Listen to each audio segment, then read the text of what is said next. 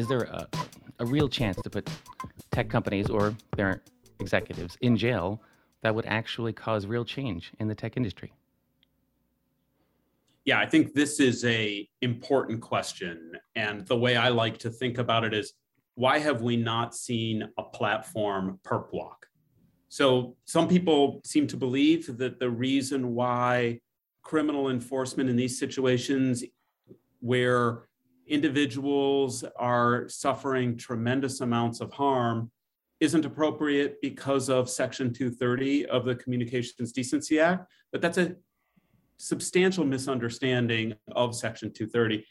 Section 230 actually states nothing in this section shall be construed to impair the enforcement of, and then it lists a couple specific provisions, but then adds or any federal criminal statute. And it further clarifies that that same thing applies to state law. So there is a model that expects that platforms will be held accountable under federal and state criminal law.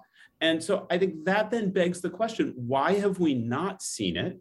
And the additional question of what could be put in place so that we would have the right model, so that people who are knowingly and willfully harming individuals and society could be punished as we expect that they are in other sectors. So there's actually two different models already in federal law for this. One is called the False Statements Act, and another is called the False Claims Act.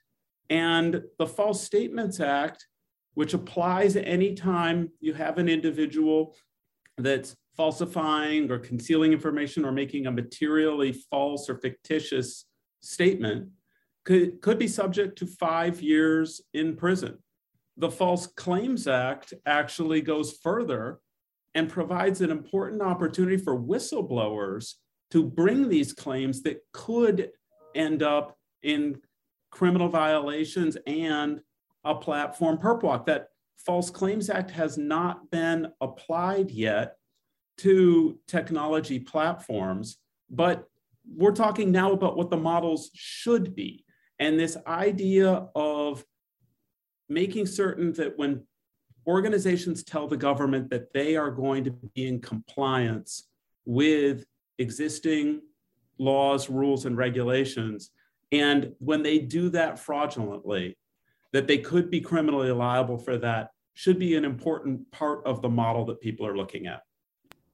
So a platform perp walk would serve two purposes, I'm guessing. One is to actually put someone who broke the law in jail, but the other is, boy, that would certainly get the attention of everybody else in the tech industry, right? Yeah, you would hope that it would then serve as a really important incentive for people to make sure that they understand with these platforms how they are causing harm to other individuals and to society. What about the guns don't kill people, people kill people argument? Guns kill people when people are aiming them and firing them. So, but Bob, I actually hate that analogy. Can we just not go with the guns killing people analogy? Yeah, I hate it too, but it's the quickest way to say what I think most tech companies would say, right? Which is, we just made the tool, we didn't do any harm. Yeah, I think if the tech company is saying we just made the tool, we didn't do any harm, the law in many respects in this country and around the world holds people accountable and organizations accountable for the harms that are foreseeable that their actions create.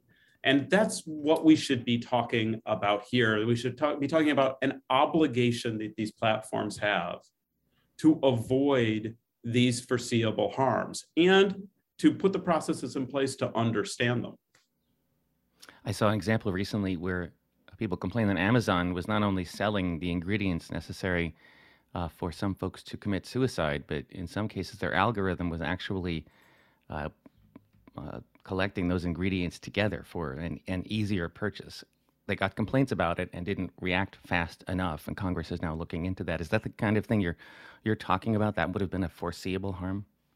Yeah, and we've seen these across a large variety of different harms, whether these are the harms to young people on these platforms, from eating disorders, depression, anxiety, these issues are around depression, and then the larger harms that we've seen to democracy. Some people might say, well, this is a bridge too far. We haven't done this in the technology industry.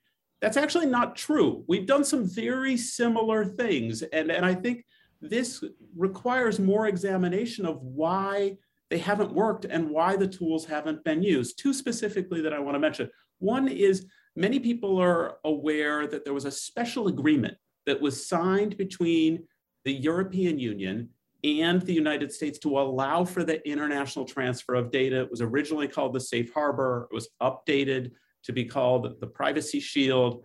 People, though, don't realize that the certifications that needed to be filed on an annual basis under that, if they were done fraudulently, were actually subject to the False Statements Act. Also, the FTC consent orders that are put in place. We could take the Facebook consent orders from 2012 and then the one that was put in place in 2020 when they were fined $5 billion for violating the 2012 order. They include provisions in it so that independent assessors are required to file reports with the Federal Trade Commission. So I think there are questions that should be out there, that in situations where people have alleged that folks have violated the international data transfer provisions of the Safe Harbor, why were criminal charges not filed? And when people are filing potentially false statements from FTC consent orders, or at least should there be more of an examination of whether some of those statements and reports that were filed with the FTC actually were false? And if there are reasons why neither one of those directly apply, I think the clear message here is that we should put something in place to use these tools to enable law enforcement to hold these organizations accountable. And the last really important thing about the False Claims Act that I think we should learn from is it has a very important additional provision, which is what we call qui tam lawsuits. What the False Claims Act allows is for organizations to file a false claim with the government for things like government contracting or some other claim where they're going to receive money or property from the government. Whistleblowers can file the lawsuits themselves and can receive compensation then if it's successful and it's deemed to have been a false claim. For example, in 2019, there was a software company, Informatica, that had an employee who filed one of these claims, and the employee whistleblower ended up receiving $4 million. These types of incentives for whistleblowers to be able to serve their important function, where it's very hard for regulators to have the resources that are necessary to hold these platforms accountable, could be a critical component in an accountability model moving forward. Let me say that again. These qui tam lawsuits and whistleblower incentives could be a critical component of an accountability model moving forward. What's the closest thing that we've seen so far to a platform perp walk, or even a tech company executive facing jail time? Frankly, I don't think we've seen anything that's been close yet, because I don't think we've seen the will to move and take that step. I think we need to ask the question why that hasn't happened. We've seen lots of congressional hearings where executives come and apologize. I think we have to be asking, how often do executives get to keep coming forward and apologizing before we hold them accountable the way we hold other people in society accountable when they dramatically harm other people?